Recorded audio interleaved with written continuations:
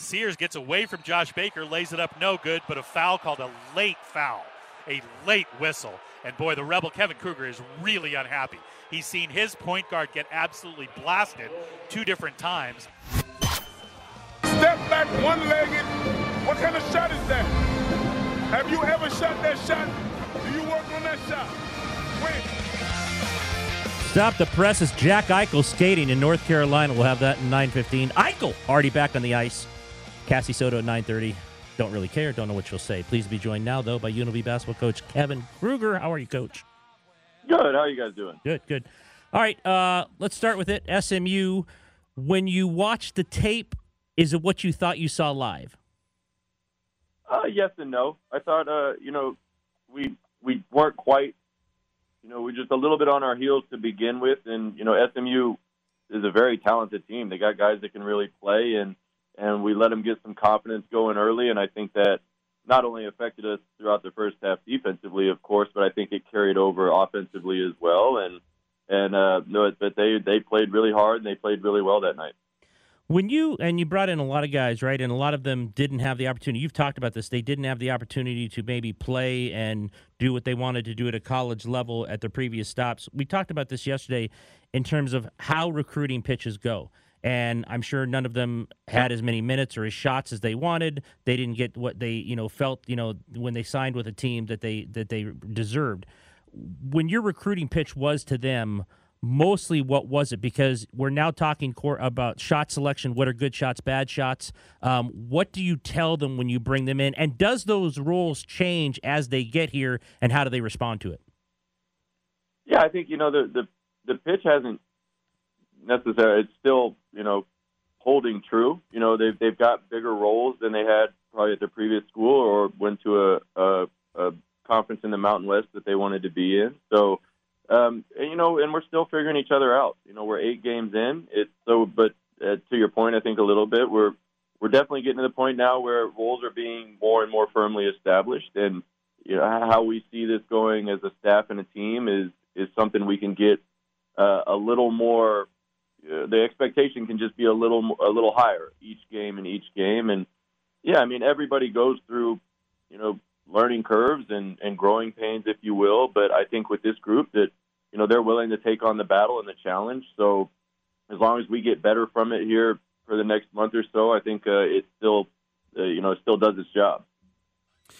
Kevin, so there are times, I'm sure, where, behind closed doors and on your own, you confer with Dad, but you want to create your own identity. It's your team. I understand it. But when, you start out 3-0 and you've lost 4 of the last 5, but all due respect, the 4 losses have been against very good programs. But is there a point in time that you've gotten to at this point where you're actually sitting back and listening and soaking something in? And what has that been, maybe, that through these first 8 games that Dad has shared with you, that you're like, that maybe his open that you didn't see? With all due respect to your coaching and it's your program, but something maybe that's clicked or that he's helped you with? Well, I don't think it's just him. He is my dad and obviously a mentor, but that's one of the positives that I personally had growing up in this business. Just getting a text from Dana Altman at Oregon, even talking to Tim Jankovich at SMU, guys that I've known for a long time. I got to see the guy actually at SMU that I played for at Arizona State, Rob Evans, and we got to talk for 20, 30 minutes about, stay the course. They were just kind of helping instill confidence in me that you're doing the right thing. Your team's getting better. And again, if you want to just look at the one game versus SMU and say that you're not getting better, then I don't think you've been following. Right. We didn't play the way we wanted to play at SMU, but that's no reason to just throw everything away and start over from scratch. These guys are working hard. They're working hard. They're here every day. They're getting extra shots up. So we're doing the right thing. We have a top 50 schedule in the country. And, we can't just expect, in the first month. We haven't even been together a month in full games yet. So it's not going to be a finished product yet, but that's our challenge as a staff, is to keep the guys going. Show them the progress, show them how they're getting better, and what they're doing every day is right. The whole team is already here, for a morning practice that doesn't start for a while, and So they're doing the right thing. They're going about it the right way. They just have to keep trusting that the work they're putting in together will pay off. Talking to Kevin Kruger, head coach of the UNLV Running Rebels, 4-4 so far in his first year.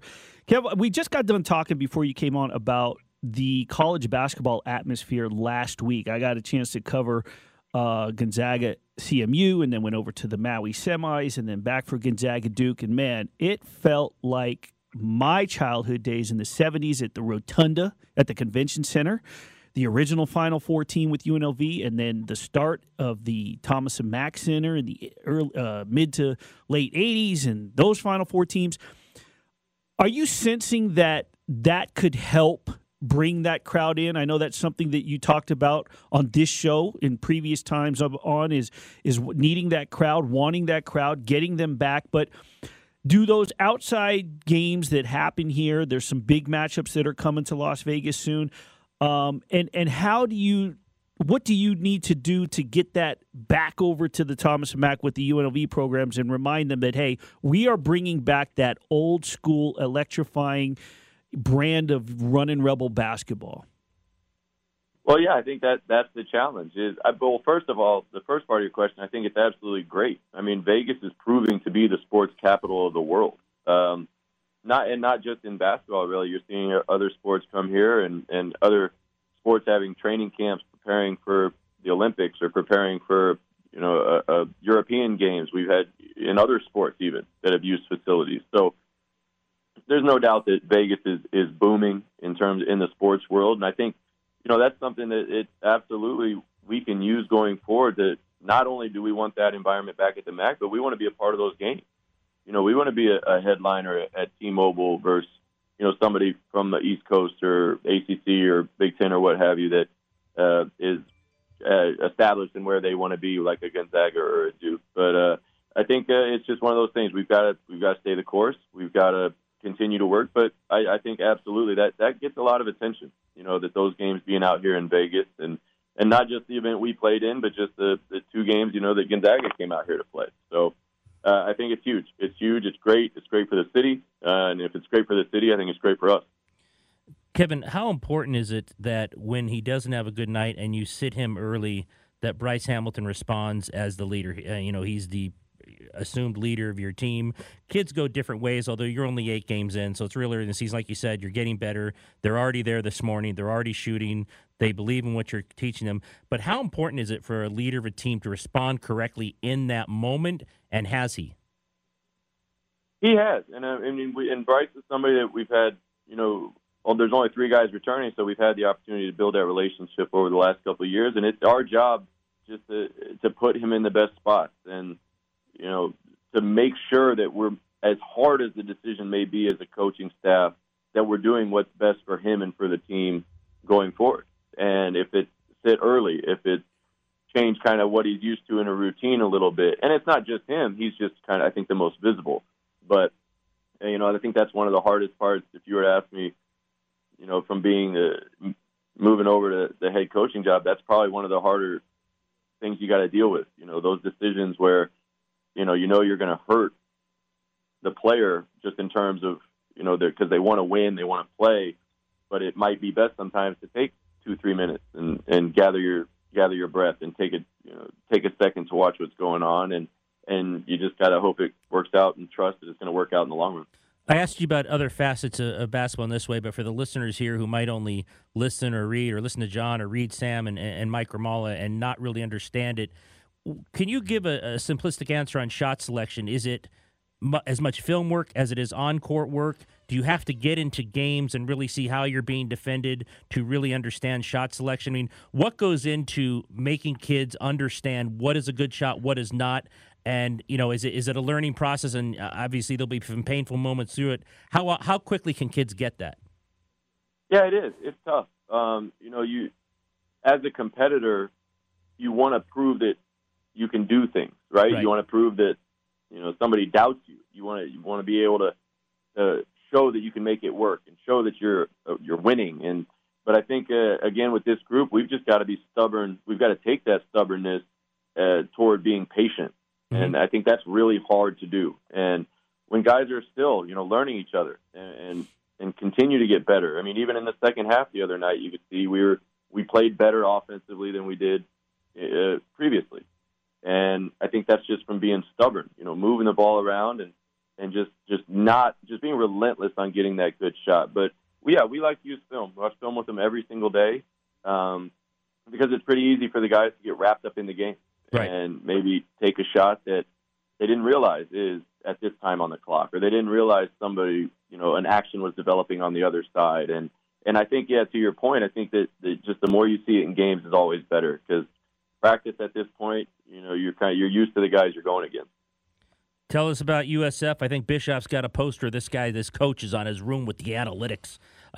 So tell us about USF and going against them. I think, are they still undefeated? They are. USF, they're a very good team. Very, very good team up there with the best that we played so far this season. And it's another great opportunity and challenge for us. And as I mentioned earlier, we've got a top 50 schedule, and that's one of the reasons that it's so high. And they play well together. They play smart. They share it. They're in sync defensively. But no, they're a fun team to watch. But so it's a little different preparing for them. But it's another opportunity for our guys. I mean, it's another reason they came here. Go play games like that at San Francisco is going to be a tournament team, and just kind of see where we stack up, because at the end of the day, it's about progressing here in the non-conference and getting better so that by Mountain West time, we're ready to go. Yeah, final question. As Willie talked about bringing people back, your UNLV, people are going to expect you to play good people like you have already. I know in the beginning of the year we might have asked you this about your scheduling philosophy. You've got to play big-time people here no matter where your program is as it gets better. So talk about how you're going to schedule in the future, and are you going to keep it going this way or even perhaps even tougher when you go forward? Yeah, I mean, we'd love to. We would love to keep it this way. I think the hardest part about scheduling, oddly enough, just becomes the calendar. Mm-hmm. And, you get a lot of, even talking with Jankovic at SMU about continuing that home and home, talking with Coach Cronin about continuing that, Coach Fox at Cal, even talking to Michigan about the possibility of a home and home or a neutral, in Detroit and back here. You want to get all that stuff going, but then it all sounds good and it's all great right now. But at the end of the day, the ultimate deciding factor is the calendar. And we'll try to keep doing it. Next year might not be as difficult as this year, and the year after that might be more difficult than this year. But right. A lot of it just depends on who can do what on what dates. But to your point, I think even we're 4-4 right now, which if you're just looking at it from a bird's eye view is probably not what UNLV fans expect. But if you look at our schedule and the teams we played and the way we played against those teams, I think most Rebel fans would be optimistic about this group going forward and satisfied with the effort and energy that they put into the game so far. UNLV basketball coach Kevin Kruger joined us here in the press box. We know you have practice, but we appreciate the few minutes. Thank you. No problem. Anytime, guys. Take care of yourself. Kevin Kruger on to practice next game against USF, the Dons. Bishop loves that coach, doesn't he? Didn't he have him on earlier when I was out? I had to go get tested for COVID. Yeah, it was an absolute love fest. It was genuinely like, wow. They were just here. They were. They played right? the Las Vegas Invitational. Okay. They went 2-0. They beat Towson, I think, and UAB. They've already beaten the team up north. They're struggling. Well, they've won a couple straight, but they struggled early. The team up north. The West Coast Conference. Yeah, they might send 5 or 6. Yeah, I'm telling you, you go 3, 4, 5 years ago. It's like, well, it's Gonzaga and St. Mary's. Then they eventually, they bring in BYU. This guy's got it going at USF. Santa Clara's got it going a little. The Zags are not going to roll through it. I mean, with St. Mary's, they've never really rolled through it. They've, won most of their games. But I think this year, especially on the road, you go into like a little barn like USF, and they're sold out. Those games become really hard, which I think actually will test the Zags. I think they need more of that as they get going towards the NCAA tournament. All right, when we come back, here we go. Stop the presses. Jackie Eichel's on the ice. Before we're going to do that, Jared is reminding me, we have a giveaway to give out. I Heart Mac and Cheese, a $20 gift card, now open in Las Vegas on South Florida Apache and south of Trop. $20 gift card. I Heart Mac and Cheese. Do you like the mac and cheese? Maybe they put some lobster in it. We don't know. Caller number 702-364-1100. 702-364-1100. $20 gift card to I Heart Mac and Cheese. Call us now. Rose off the high Gibson screen that knocked Caruso down. It's another offensive foul. And Gibson needs to be careful, is livid with Ben Taylor, and now he's teed up. He pointed to his eyes saying, how could you do that? And he's been ejected with 4:14 to go in the first. Gibson with a speed walk to the corner tunnel near the Knicks bench. Tom Thibodeau's fury as well. Back-to-back offensive fouls on the screen, both against Caruso, and Gibson is done for the night against his former team with the Knicks down 9 in this first quarter. Stay with us in the 9:30 hour. Well, we don't care about Cassie, but you're going to have a chance to win a 6-foot sub from Porta Subs and qualify to win a new Yeti cooler. That will be in the 9:30 hour. You're going to want to be here for that. Maybe Cassie will say something interesting. This is more interesting, though. Jack Eichel, the newest Golden Knight, he is skating. 3 weeks after the neck surgery, he did a couple of stable, reading from the story here, but tentative turns on freshly but largely unoccupied surface on ice. People think this is in the Carolinas, where he is scheduled to do his rehab, wearing full equipment, including a helmet with a visor, but seemingly nothing around his neck. Saw the video of this, and I've got to be honest with you. Now, Adam Hill did a great story in the Review Journal on Chris Weidman, the UFC fighter, who had this surgery that Eichel had. And Weidman said, you know what, I woke up, I felt perfect. I felt fine. Now, it did take several weeks to get back to competing in the sport he does. He's a UFC fighter. That's why they thought Eichel would take that long, if not longer, to even be on the ice. But I guess if it went like Weidman did, he must be feeling pretty good. When you saw the video, were you surprised as everyone else? I don't know. I don't know if I was surprise, shock type.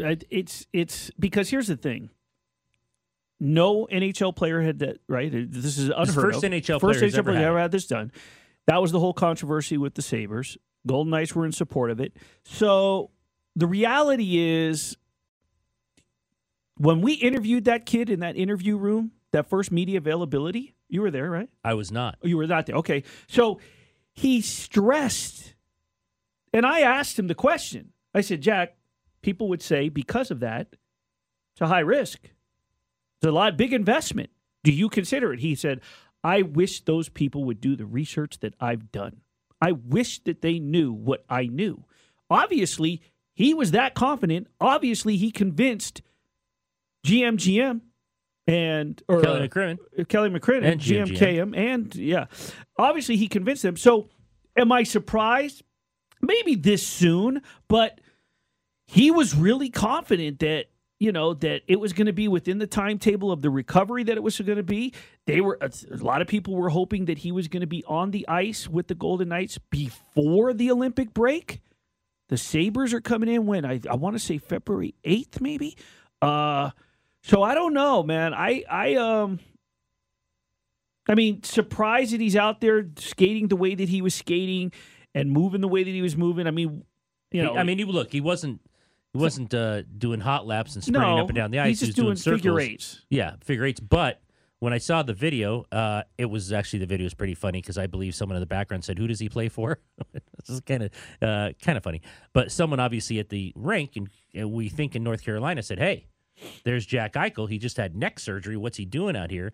I was a little surprised. So does this? Wait. Let me ask you this: that's been the question, right? Since yesterday. So, he's not supposed to be on skates. What's he doing on skates? Is it so he doesn't slip, or why? I mean, well, why would he be on ice if he wasn't on skates? Right. So what I'm saying is, he had neck surgery, so don't get on skates this soon after. But does that mean don't walk either, or don't do? Well, I mean. So he doesn't. He's a professional hockey player, so he's going to skate. He's not going to fall. His skating is you and I walking to the door. Exactly. Right. So what's the? That's just it. Is whatever his extensive research was, and his people, his handlers, his manager, his agent, all the research has been done. His doctors that said you can do this. You're going to go to the best in the business. That's why I'm like, well, okay, I'm not that surprised because it's he knew what he was doing.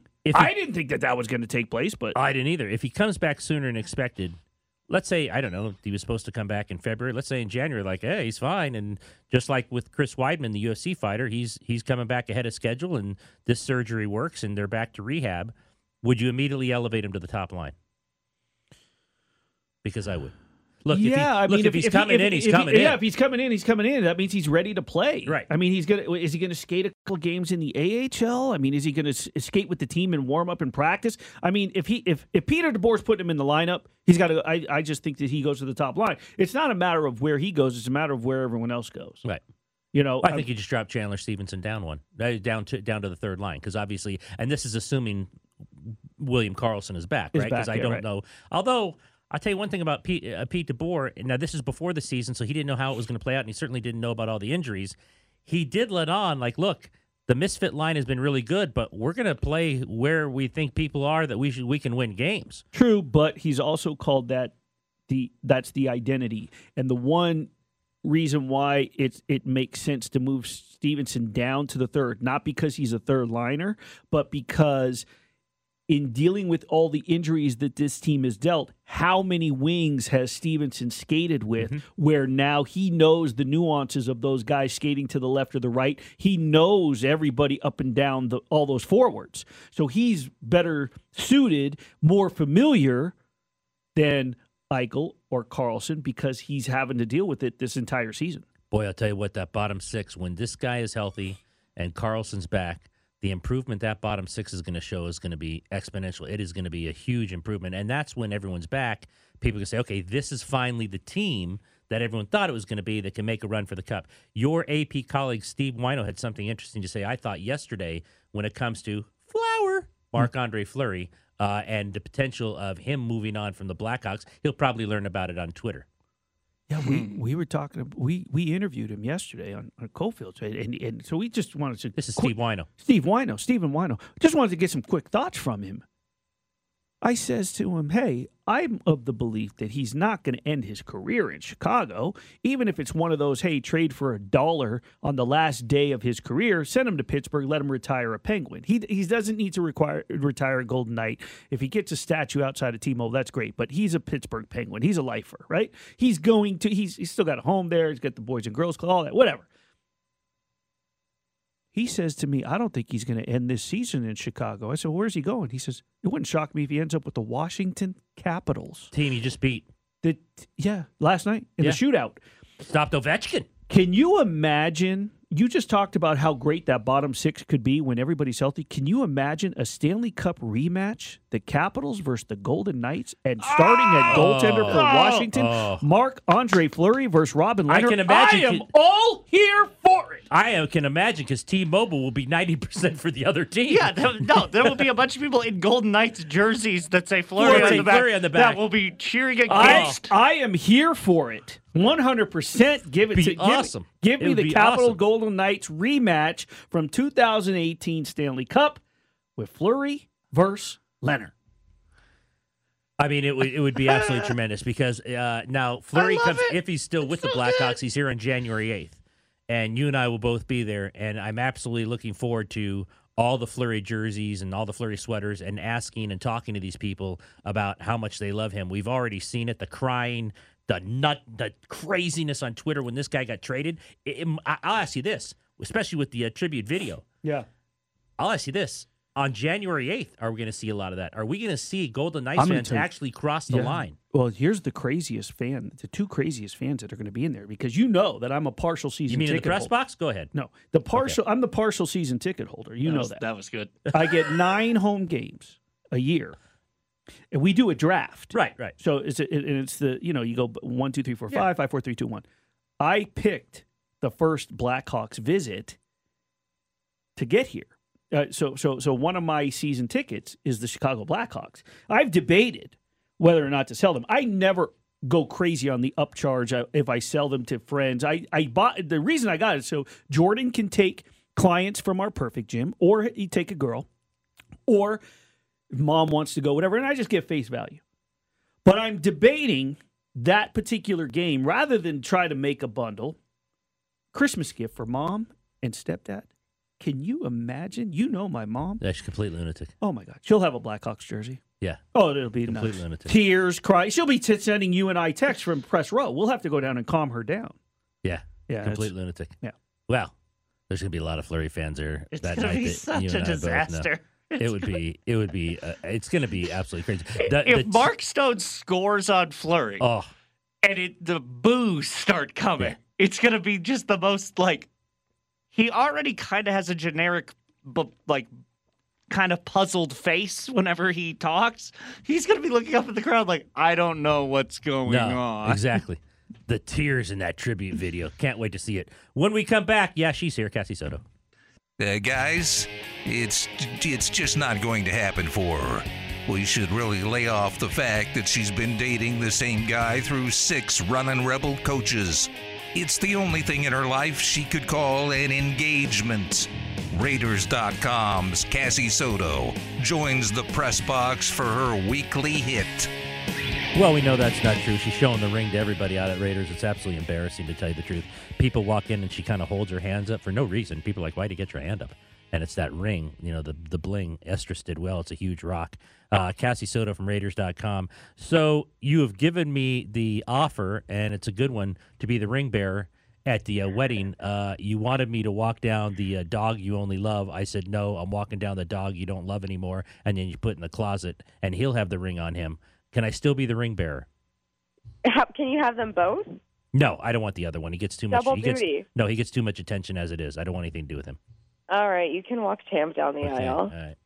That's fine. Can he ride Champ down the aisle? Yes, exactly. Come on, Champ. Come on, Champ. Let you. Oh, good for you.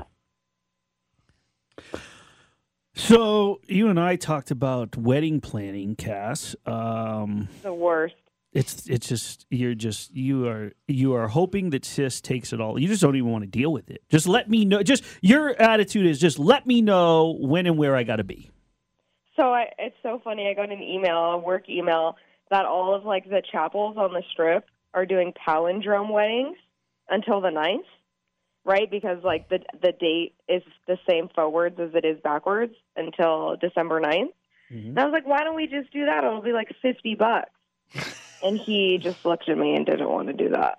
Are you telling me that Estrus is the one who wants the big crowd? That does not sound right at all. It took him a decade to propose. Maybe he just isn't ready for the wedding to be tomorrow. That's Maybe that's it.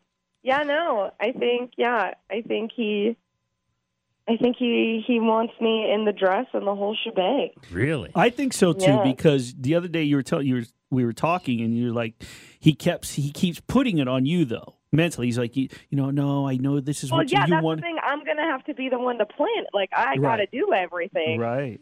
And I'm just feeling a little lazy to do all that. So, if I'm being honest, I just don't want to plan. I can't wait for the things that you just ordered for the bridesmaids and the maid of honor, the whole presentation, and when Sis sees it, because at that point, she's going to say, I got you, and then there's going to be a ball of stress that gets relieved, and then we're going to have, that chipper-friendly Cass. You won't be so angry whenever anybody brings it up in the media room or at the Legion, just in terms of, just, are you planning it? No, I'm not. Yeah. So once she receives that prize or that invite, then the stress will be relieved.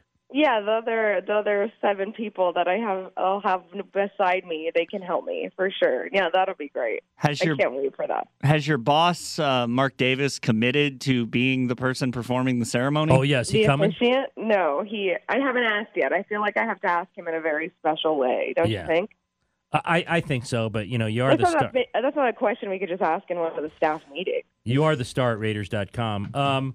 Have you picked all these weird people to be like bridesmaids, and who will you leave out? Like that's always the pressure. Like, I didn't get asked, so I'm a little confused. I mean, Jared hasn't been asked, but have you picked the people in your mind? And if you're only going to have 5, are you going to say, "Ooh, she's 6. It's not going to be good. She probably won't come." I have picked it. There's 7. 7? Ah, you're overdoing it. What a shock! You're overdoing it. Get it up to an even 8. I'll be on the very end. There's 7. I wanted 6, but we had to squeeze in a 7. Oh my! 7. Wow. So whoever number 7 is just found out. Exactly. Like, wait a minute, I was the last. Wait a minute, you just called me last night. So poor Estrus has to come up with 7 groomsmen. Well, the best. No. He has. I had to come up with one more. So this was okay. What's happening with Estrus all of a sudden? He wants the big wedding. He wants the dress. He's got really close male cousins and his brother and some really good friends, and so he couldn't leave out like one of his core people. So he got to 7, and I was like, man, now I got to find somebody from like middle school to to fill in here. Middle school. Now, I want to ask you something real quick. Who's he closest to in the world? Me? No, Oh. not you. Archie. Somebody. Closest No. to in the world? His brother? Okay, his brother. Are they really, really close? Like they love each other? Yeah. Okay. Yeah, they're really, really close. All right. I tell Estrus, Canelo can be in the wedding, but only as your best man. Is the brother booted? Ooh. I'm telling you. First of all, if Canelo's coming, he's not going to just be a groomsman. He's going to say, look, I get the lead role here. I'm not coming. But Estrus He's has to boot the brother right. to be a groomsman. He gets to marry the bride. I was going to say, I mean, that's the main role. Yeah, if Nello gets to stand next to him on the wedding day, yeah, everybody else. Now it's 8. Or should we kick out the 7th person? Yeah, you kick out the 7th person. Yeah, we kick out the 7th person, and Nello gets. Canelo friends. could be the DJ. Wow. Yeah, probably. You know, Cass, now planes can hold a lot of people. Not we this gonna- kind of plane. So Are we going to go there? So, Are we going there? Oh, we're absolutely Are we going there? You know, you could hold the wedding, and then this would eliminate the big crowd that you don't want. You know, it's like, God, all these people and this. So, let's talk about the love cloud. So we were at Raiders. When was this? On Wednesday? Yes. Yes, and I it was don't know Raiders if the Wednesday. listeners out there, if they've heard, there's this ad that is. I forget what radio station it is. Do the voice, Cass. I can't do the voice. It's creepy. There's this woman that whispers on the entire commercial. She's whispering, so it caught my attention because I'm like, what is going on here? She's advertising the Love Cloud, which apparently is totally legal, but it's an airplane that a couple could rent. I think there's like different hour, like an hour, 45-minute package or 90-minute package, where you rent this airplane, you and your significant other, and you are able to become a member of the Mile High Club. Wow. And it's a real life thing. Now, And I couldn't believe it. from what you said, it's $900 a person. If you want like a Yeah. sandwich or something, they add a couple $100 for the food, $11.50. I told you this Estrus kid could get away with a really cheap honeymoon. I mean, you're going to want this kid to take you to some exotic place. He's going to spend a fortune, and it's going to be a complete waste of money. It's like buying a new car and driving it off the lot. Well, if I take Willie's advice on this, I have the wedding, and then all the wedding guests help pay for the honeymoon. Oh, like, you know what the funny thing would be? If you put on your wedding registry like Target and Walmart, and then at the end it's the cloud, the love cloud for $900, you got to see who would like follow through. I'm guessing Los and Bronco Mama would not. They'll probably get you like the silverware, like the plates. But it'd be interesting to see if someone followed through, especially if they didn't know what it was. Like, this sounds nice for the two kids. I'm only putting my Venmo and my Zelle account. Cassie was really, when I told Cassie what my wife, now ex-wife, what we did and what we requested and then what the return was, her eyes lit up in the Raiders room. She was excited. Okay. I need that cash. She wants that cash. You just said cash for people? We politely, you know what it is? I wrote like a poem type thing, like I just like, hey, can't wait to see, and it all in rhymes, but it ended with, in a clever way, asking for an envelope. So I told Cassie, look at the wife's sash. I so just want cash. So I told Cassie that at our wedding, Thank God you it was sash as the rhyme. the there. reception line, it looked like a scene out of The Godfather or Goodfellas because they were all lined up with envelopes, leaning over, handing these envelopes. Oh no! We ended up with over $7,000. Really? Yeah. Boy, that was better, Mike. Cassie, you want to hear a nightmare? What? Want to hear a nightmare? Yes. We ran out of food at the reception. Oh no. Oh yeah, Bonnie budgeted. Yeah, the Bonnie budget. The Bonnie wasn't budget. good. It wasn't good. We're already planning, so the immediate family will be the ones that will get fed in the open bar, and then I'll just tell everybody else that the wedding's at 8, and that's when everybody else can show up.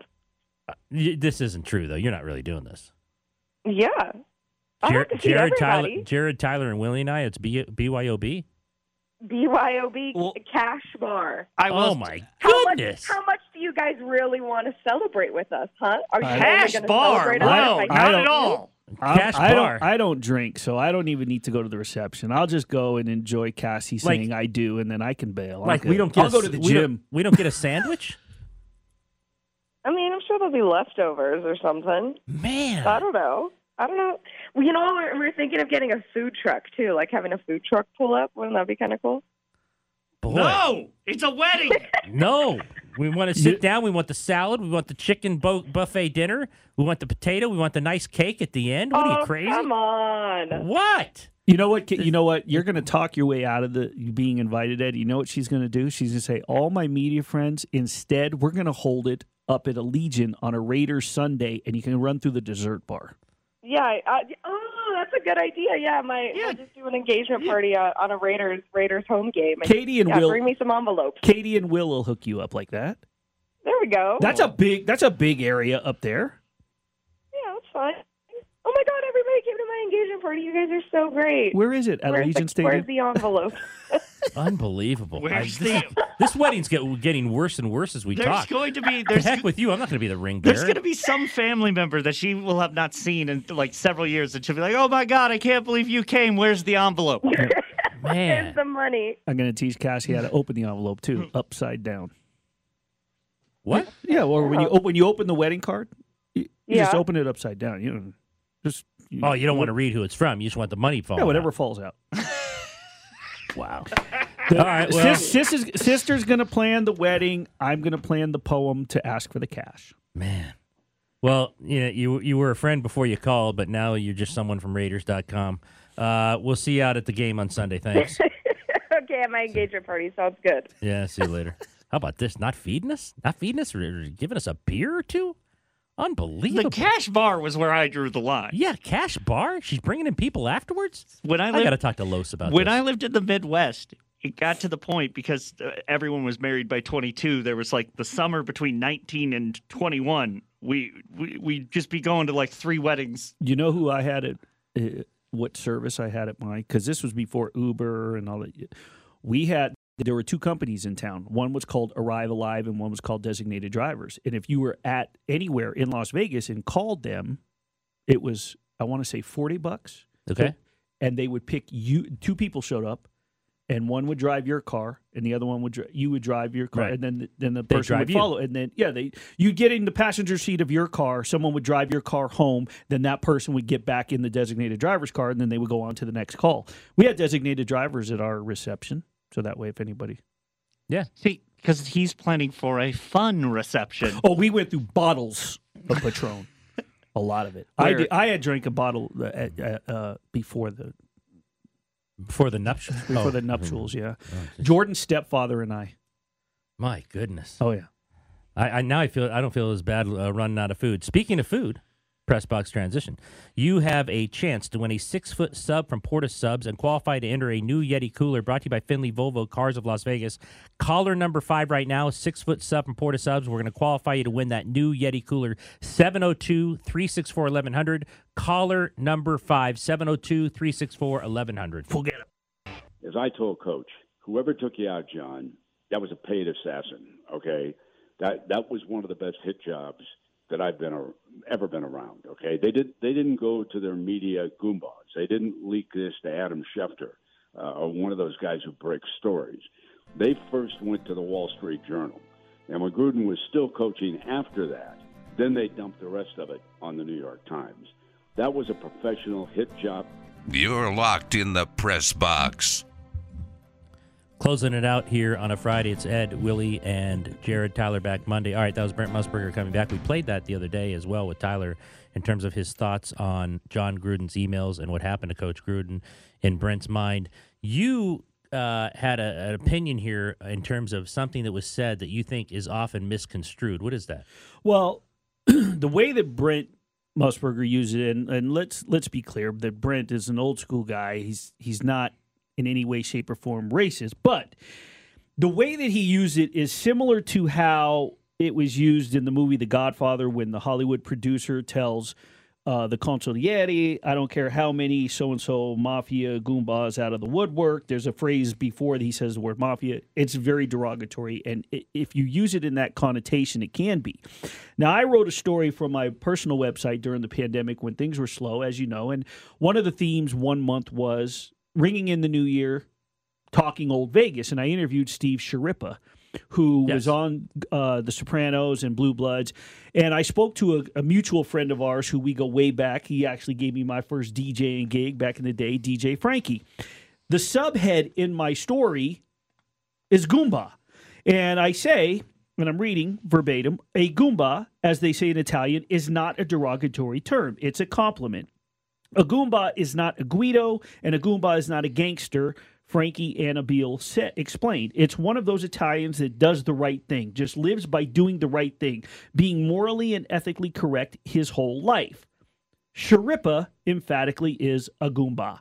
Now, when you're talking among Italian Americans, it's like, oh, paisan, Goomba, forget about it. How you doing over there? You know what I'm saying? Goomba, my paisan. You know, like my boy, Vinny Bonsignor, Vinny Boombots. That's different than my Irish brogue. It's very different also when you say it in how Brent phrased it in saying media Goomba, a hitman, like, an assassin. He's automatically putting that all together, and I can see where Italian Americans are taking offense to that because you're now tying the entire thing together. If you look up the word on Wikipedia, when non-Italian Americans use it in that, there's a social connotation that automatically brings Italian Americans and organized crime and hitmen and a hit and a mafia this and this and that. And that's where the problem lies within. The phrase itself is not a derogatory term. It can be a phrase of an affectionary term. So, and something I brought up in the break is we kind of have this, to a certain extent, with the Jewish people. Like, you can call us Jews, but if you say it with a bad attitude, suddenly it's like, okay, that felt anti-Semitic, even though it's the same exact word, and we'll refer to ourselves as that. But whoa, wait, the way you just put some stank on it. Right.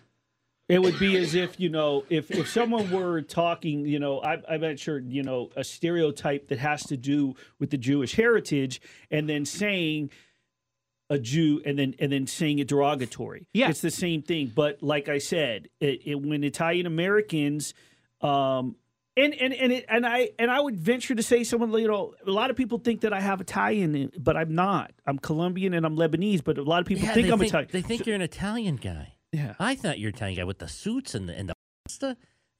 He's just very. You got the suits on a lot. The Italian leather suit, the Italian silk. I have no Italian leather suits. You just said leather. Okay, yeah, I meant the silk. You're gonna go cover something in a month from now that we think about. All right, that we talked about. Right? Yeah. What'd you tell me yesterday? I'm making this much money, but I got to take out so many $100 for the new suits. They're very Italian looking suits. I thought the whole time I known you. I thought you're Italian. I called the tailor right when I cut the deal with the organization. You called the tailor, said I need 3 news.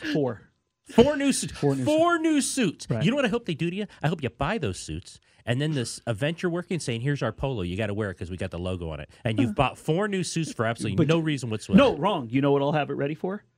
The Capitals and Golden Knights in the Stanley Cup rematch. With Marc-Andre Fleury in goal. Press box transition.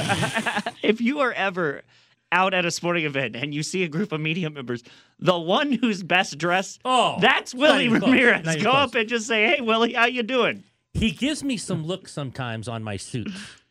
I've seen a couple looks from him. He's got the arrogance of the suits, this guy. I've been to 4 events with you, Ed. It's the same suit. No. I change shirts and ties. I've got 3 to 4 suits. I got 3 to 4. I mix them up. First thing it says to me just now during this last break, I said, Damon come try to square up on me outside the when I went to see Q, and he said, what are you doing afterwards? He wanted to go lift.